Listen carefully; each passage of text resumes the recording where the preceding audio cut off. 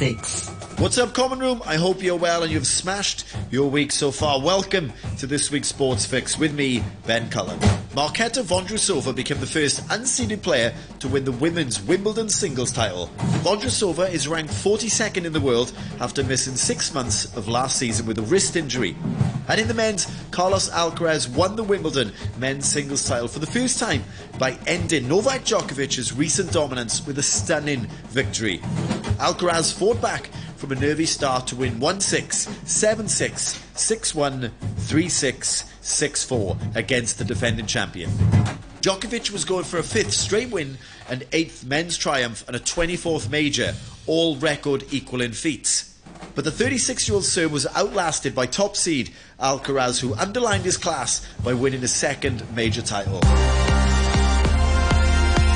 New Zealand survived a fight back from South Africa to win their rugby championship match 35-20 in Auckland.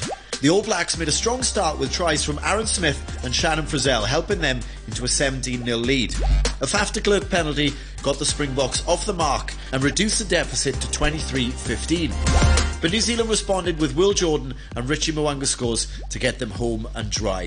They are the reigning World Cup champions, so we knew it would be a good test to see where we were at as a team, said Captain Sam Cane. The Women's Football World Cup kicked off yesterday, but who will be lifting the trophy at the end of it?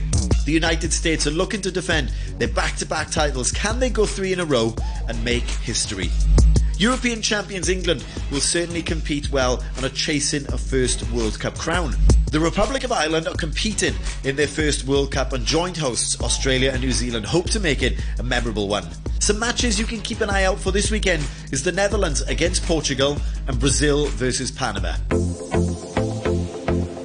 Alright team, we have got a very special guest today. I'm super excited to welcome Reeve Choi to Sports Fix. Reeve is the head coach and president of the China-Hong Kong Skateboarding Federation. Reeve is joining us via Zoom today. Reeve, how are you? Hi, fine. Thank you. How are you, Ben? I'm good. Congratulations. You've just become a dad for the 2nd time. Thank you very much. Yeah. How's that been? Busy. Yes. Good man. Well, congratulations. And we're excited to chat to you today. We're going to do some quick fire questions. We're going to see what the listeners think of you and get an insight into how skating looks for you and what you're like as a person. Okay, thank you. Favorite skater of all time? Eric Costin. Favorite place you've ever skated? Home. Pizza or donuts? Pizza. Surf or snowboard? Snowboard. How many bones have you broken? 3. Not too bad. I was expecting more. Not too bad. Cats or dogs? Cats. Cats. Very good. Reeve, thank you for that. Can you give the listeners a brief rundown of who you are and sort of what you do day to day? Yeah, I'm Reeve. I actually run the Hong Kong Skateboarding Federations, and I train Hong Kong skateboarders to the, I would say, all kind of contexts, especially international ones. We have been the first the first person, like I would say skater, like female skateboarder to go to Nanjing, China with the Olympic team training. So that's a very good experience. And I'm the first Hong Kong guy to be the ISCP. That means like International Skateboarding Certification Program of the board member. So this never been happened that have a Hong Kong guy to do that for Hong Kong and China. So that's helped the coach in here or in China or anybody who want to learn more how to be a coach, how to coaching. And that comes, I would say, only these 10 years, because when I was young, I skate 1988 when I was 8.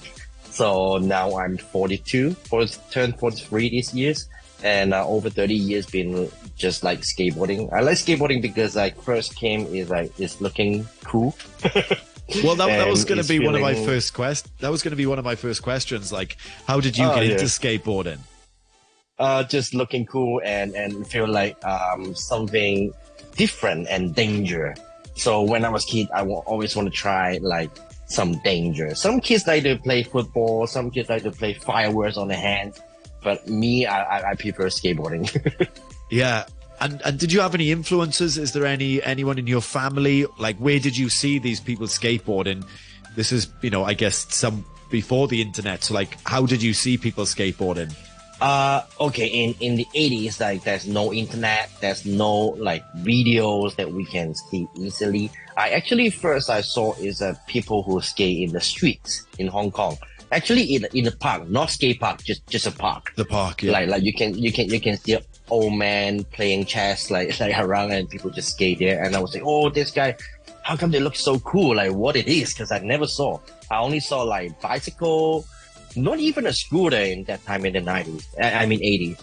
And yeah, I just feel like it. And somehow like my elder sisters, she bring a skateboard, I would say like a toy board to home. And I just like it. Awesome. And then you got your first skateboard shortly after that, I guess. Yeah, after that, I would try to find anywhere to buy because there's no like proper skate shop in Hong Kong in that time. I would say the first one open is like 91 or 92, something like this in Tsim Sha Tsui. There's a skate shop and that's a first proper skateboard that I bought from there. Yeah. Is that skateboard shop still open? Yeah, no, it's closed down now. But there's still an old one there. It's almost like 25 years in Wan Chai. Yeah. Very cool. And did you have a teacher or did you just self-taught? It doesn't sound like skating was popular back then, obviously. It was very new. Yeah. Yeah, in the 80s, 90s, there's no like coaching or teacher, not like any other sports because skateboard is just like you do it by yourself. And I just learned it myself, like watching like some magazine, you know, like read some magazine, like how you jump it. Yeah. Like in that time, I even don't know the name of the tricks, you know, and it's, when you're jumping, it's named like ollie or whatever, kickflip, like those kind of things. And, finally we have VHS. So we buy some VHS from the skate shop or even order it from like friend from or family from overseas and send it to you. And somehow, like, the most difficult thing is because in that moment, if people who got VHS, they will know like NTSC or PAL. So somehow the tape, they won't play if you got the Hong Kong Sum of the Machine. So it's so difficult that you have to watch it and you remember it and you go to the part and learn it by yourself. That's crazy. I mean, life is so different now, isn't it?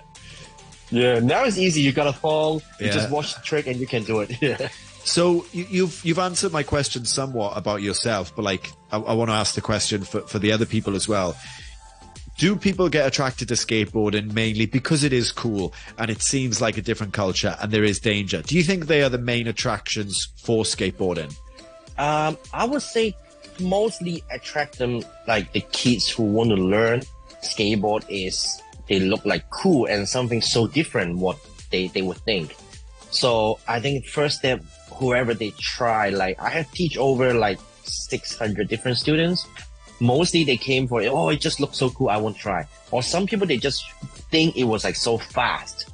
But I would always say skateboard is not about the speed or things. It's like everything, like tricks, sports, skills, your mindset, everything. Yeah. Yeah. Now, what about the culture in Hong Kong? How has it grown over the last, obviously since you started skating, but like particularly across maybe the last 5 years?